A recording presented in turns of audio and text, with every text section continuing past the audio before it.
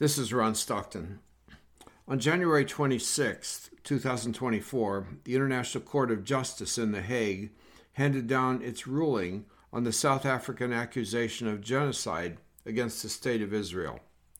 This is my fourth podcast on the Hamas attacks of October 7th and of the follow-up events. My third podcast was a discussion of the South African charge against Israel filed earlier this month. This podcast focuses upon the ruling of the International Court of Justice, sometimes called the High Court of Justice. If you have not listened to the earlier podcast on the accusation document, you might want to do so. It will put the response into context. The court will make a two-stage ruling. The first stage is called a preliminary determination. Then comes the ruling on the accusation, which in this case is whether Israel is committing genocide against the Palestinians in Gaza.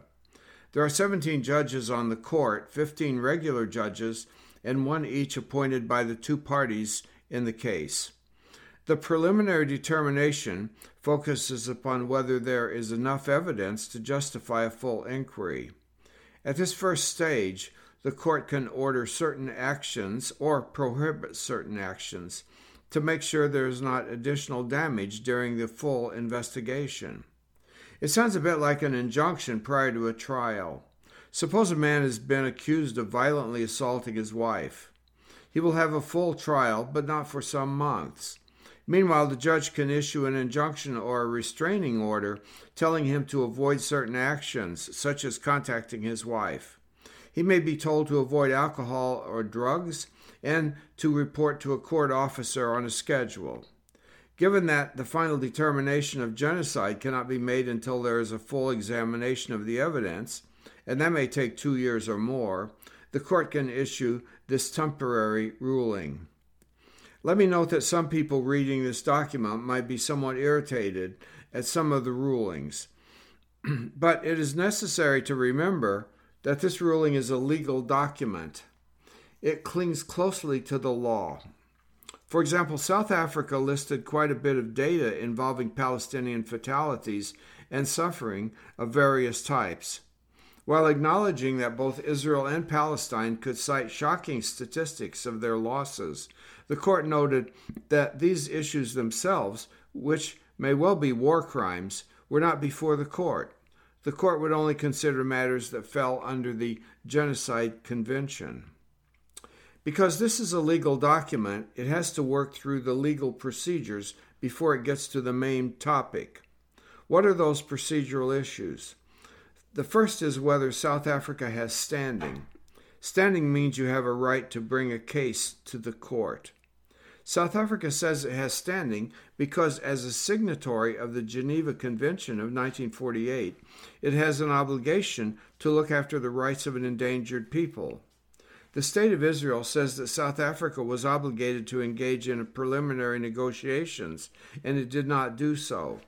The court ruled that South Africa had done enough and had standing. Israel made two requests to the court. First, that it reject the request for provisional measures, and second, that it completely, quote, remove the case from the general list, i.e. decline to hear it.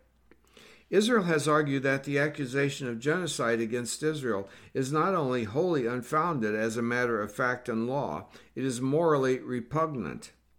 It argued that the accusation of genocide is not just legally and factually incoherent, it is obscene, and there is no valid basis in fact or law for the outrageous charge of genocide. Israel also argued that South Africa had not made an effort to resolve the issue through negotiations as required. The court concluded that the parties hold clearly opposite views of the facts of the law as required for consideration, and that the above-mentioned elements are sufficient at this stage to establish the existence of a dispute between the parties relating to the interpretation, application, or fulfillment of the Genocide Convention. In other words, South Africa has legal standing to bring this case before the court. One of the most complex standards is to determine intent to commit genocide. As the court put it, quote, according to South Africa, genocidal intent is evident from the way in which Israel's military attack is being conducted, from the clear pattern of conduct of Israel in Gaza, and from the statements made by Israeli officials in relation to the military operation in the Gaza Strip. The applicant also contends that the intentional failure of the government of Israel to condemn, prevent, and punish such genocidal incitement constitutes in itself a grave violation of the Genocide Convention. South Africa stresses that any stated intention by the respondent, i.e. Israel, to destroy Hamas does not preclude genocidal intent by Israel towards the whole or part of the Palestinian people in Gaza, unquote. Israel had an answer to these points. Quote, Israel argued that in situations of urban warfare, civilian casualties may be an unintended consequence of lawful use of force against military objects. It says that statements by Israeli officials, as presented by South Africa, are misleading at best and are not in conformity with government policy. For example, the Attorney General of Israel recently declared that any statement calling for intentional harm to civilians may amount to a criminal offense, including the offense of incitement, and that several such cases are being investigated. The court also noted that in the Bosnian case, the part of the population targeted must be significant enough to have an impact on the group as a whole.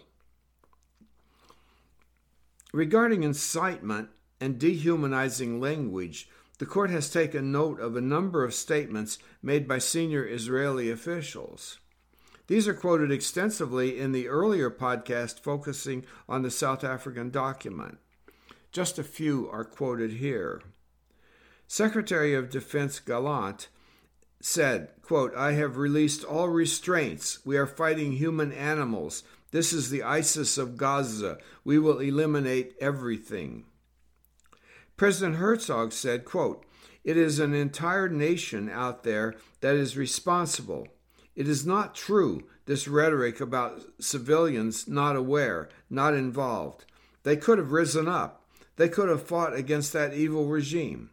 We are at war, and we will fight until we'll break their backbones. It is interesting to me that the court did not cite any of the statements by Prime Minister Netanyahu, even his sympathetic references to the genocide of Amalek in the Bible. It is clear that the court was concerned by incitement. They did not mention this, but the massacres in Bosnia and Rwanda were accompanied by racist, dehumanizing, and genocidal incitement against the targeted groups. They quoted from a UN report that expressed, quote, alarm over discernibly genocidal and dehumanizing rhetoric coming from senior Israeli government officials. The main request before the court is that they issue certain provisional measures.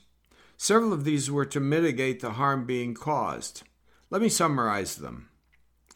They asked that Israel be ordered to desist from any future acts that might be associated with genocide.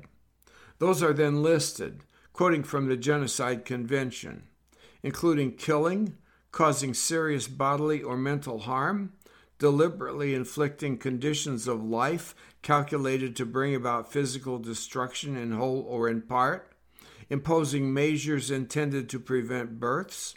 Furthermore, Israel shall not act in a way that would expel people from their homes or displace them, deprive them of food or water, deprive access to humanitarian assistance or medical supplies, or destroy Palestinian life in Gaza. Israel shall ensure that its officials cease incitement to commit genocide, and that its military units, official or informal, shall not engage in any actions that might lead to genocide. Israel must preserve all evidence relevant to this case and shall not deny access to any materials. Israel must submit a report to the court within a week and shall not engage in any act that might aggravate or extend this dispute or make it more difficult to resolve. All of these South African requests were ones that the court would consider seriously and possibly support. But there were two other issues where the court was less likely to act.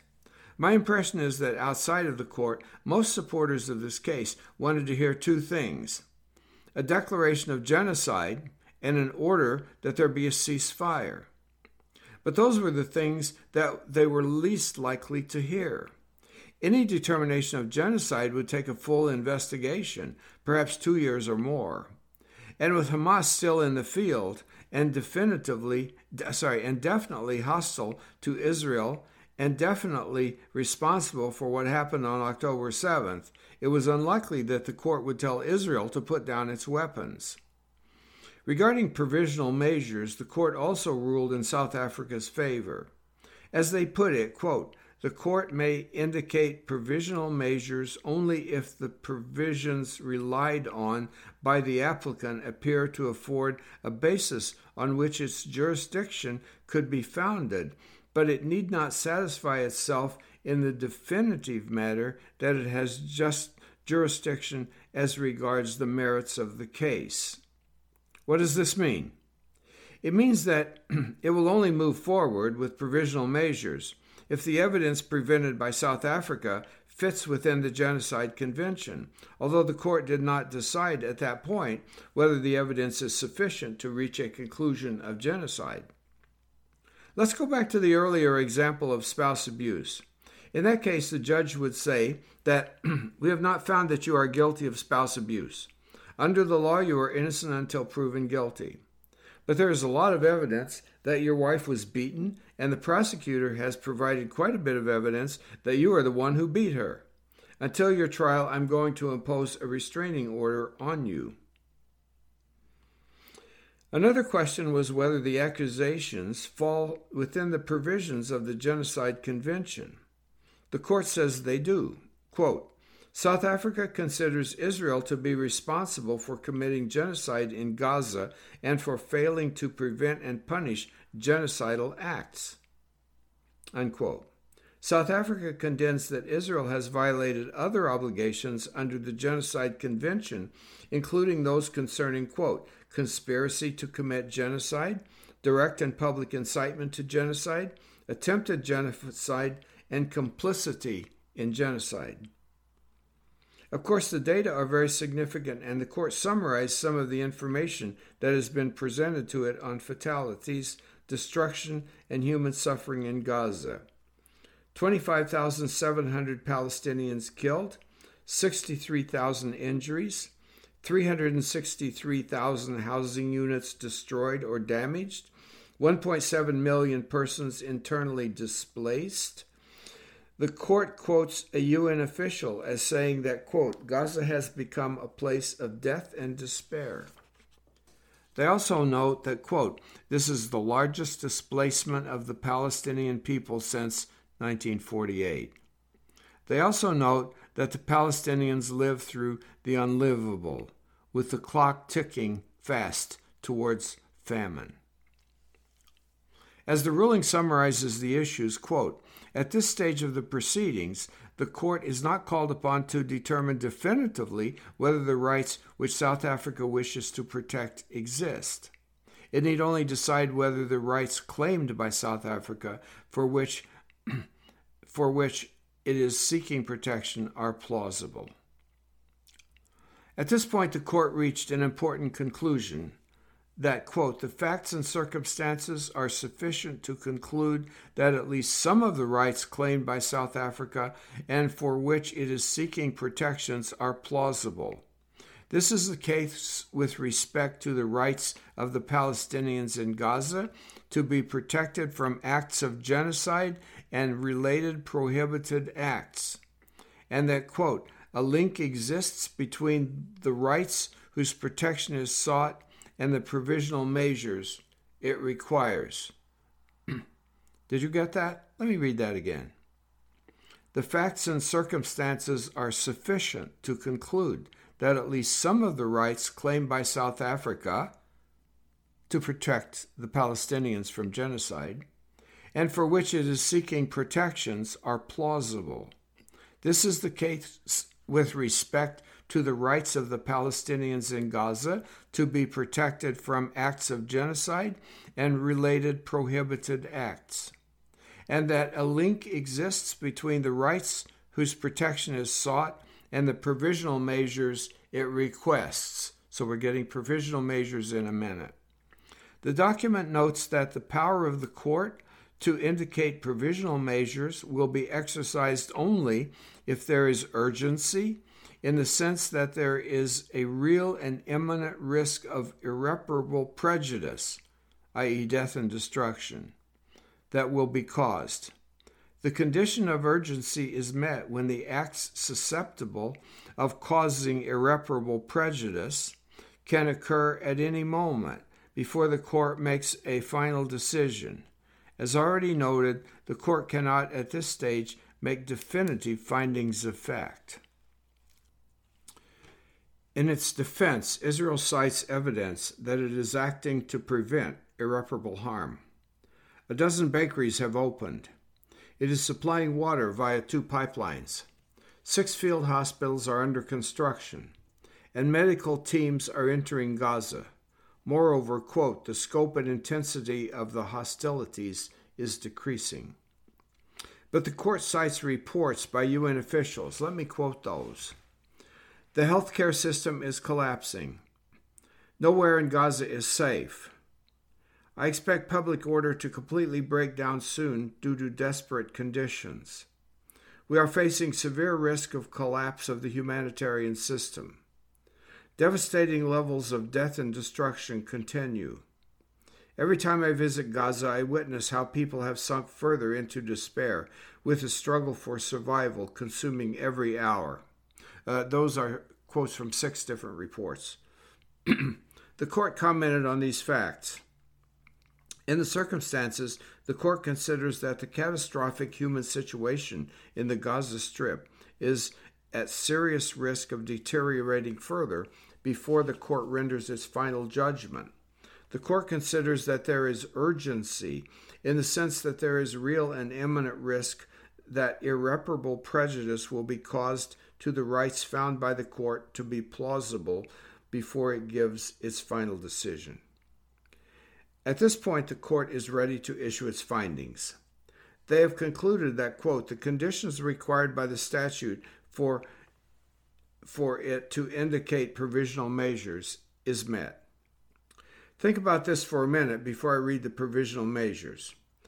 The court believes that there is urgency that human catastrophe is and will continue to exist unless they intervene. They believe that these events that have alarmed them may well be a step on the way to genocide. They repeat what we have heard before, that is, as a signatory of the Genocide Convention, Israel is obligated to, quote, take all measures within its power to prevent the commission of all acts within the scope of Article 2 of this convention, in particular, A, killing members of the group, B, causing serious bodily or mental harm to members of the group, C, deliberately inflicting on the group conditions of life calculated to bring about its physical destruction in whole or in part, and D, imposing measures intended to prevent births within the group. The court further considers that Israel must ensure, with immediate effect, that its military forces do not commit any of the above described acts, unquote.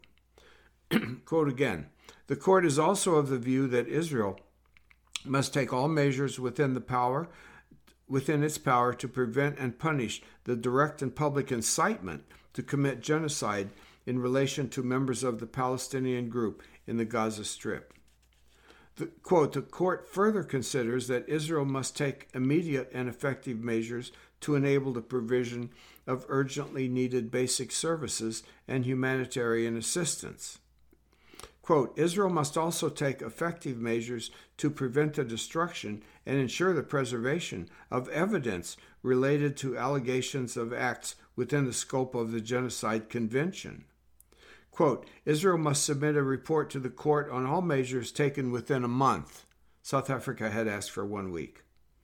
The court also notes that it is gravely concerned about the fate of the hostages abducted during the attack in Israel of 7th October 2023 and held since then by Hamas and other armed groups, and calls for their immediate and unconditioned release, unquote.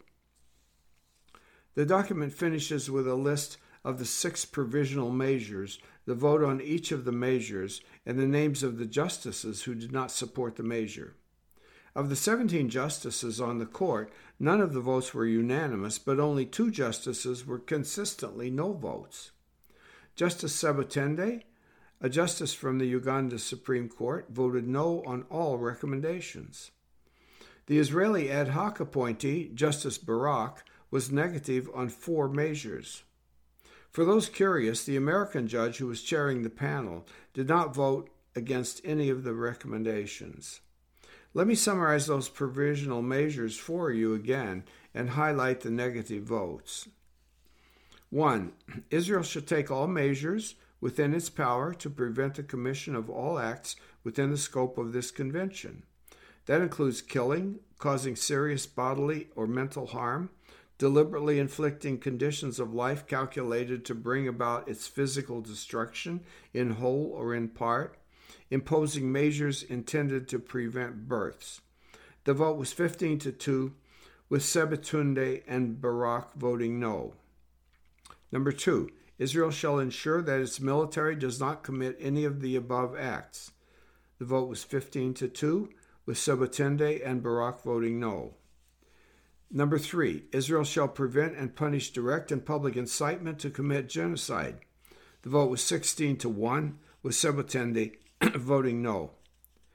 Number 4, Israel shall enable the provision of urgently needed services and humanitarian assistance. The vote was 16-1, with Sebutende voting no. Number 5, Israel shall preserve the evidence for this investigation. The vote was 15-2, with Sebutende and Barak voting no. 6, Israel shall submit a report in a month. The vote was 5-2, with Barak and Sebutende voting no. 5 of the justices submitted supplementary reports. 2 of those were very perfunctory. 3 were longer and more substantive. Georg Nolte, the German judge, had a long discussion of what was within the purview of the court and what was not. He expected that even though he had some technical doubts, he supported all of the measures. Julius Sebutende, the judge from Uganda, voted against all 6 measures. She had a lengthy discussion of the various efforts to resolve the dispute through negotiations, from the original 1947 partition plan to UN resolutions 242 and 338 to Camp David and Oslo and beyond. She felt that this was not a legal issue, but a political issue, and should be resolved by having the parties sit down and negotiate their way out of the conflict. Aharon Barak, the former Chief Justice of the Israeli Supreme Court, started his statement with a discussion of how the children of Vilnius in Lithuania had been rounded up by the Nazis and executed. He and his mother had miraculously escaped and survived. To him, this case was very personal. He felt that Israel was being unfairly accused, and the use of the word genocide was painful to all Jews. He cited a code of ethical conduct binding upon Israeli soldiers. He felt that Israelis could not possibly be guilty of what it had been accused of doing. He supported 2 of the 6 rulings, which he explained in his statement. One was the humanitarian measure because he was sympathetic to the suffering of the Palestinians, and one was the statement on incitement. He felt that the statements presented in the court were heat-of-the-moment statements and had been contradicted by other statements. He opposed the 4 other measures. Let me finish with some observations. Reactions to this ruling were all over the place. Some supporting the South African case were pleased that Israel had been stung and told to stop actions that might be genocidal. Others were disappointed that there was no call for a ceasefire. Those opposing the South African case also moved in two directions. Some thought either Israel was either seriously abused or escaped from more serious consequences. I think those who actually read the ruling would see it as a serious rebuke to Israel. Israel was told to cease and desist from certain actions that might well be the beginning of a genocide. Their military and political leaders were singled out for their words and their deeds, both of which are serious issues under the Genocide Convention. Outside of certain pro-Israeli countries, such as the U.S., Israel's international reputation is in a shambles. And even in the U.S., there is remarkable polarization. The president is now in a situation in which his public appearances are being disrupted by crowds with blood-red hands chanting "Genocide Joe" or "Ceasefire Now." It reminds me of what happened in 1967 when protests against the Vietnam War were so strong that President Johnson had to limit his appearances to military bases where spouses of serving soldiers were friendly. When he appeared in public, crowds chanted, "Hey, hey, LBJ, how many kids did you kill today?" Johnson soon announced his withdrawal from politics. This war had become something much bigger than just a war between Israelis and Palestinians. It has become a symbol of how powerful Western states, with their technological weaponry and economic power, can inflict enormous pain and suffering on the non-Western world. In 50 years, we will look back on this war as some kind of a turning point. We can all hope for the better.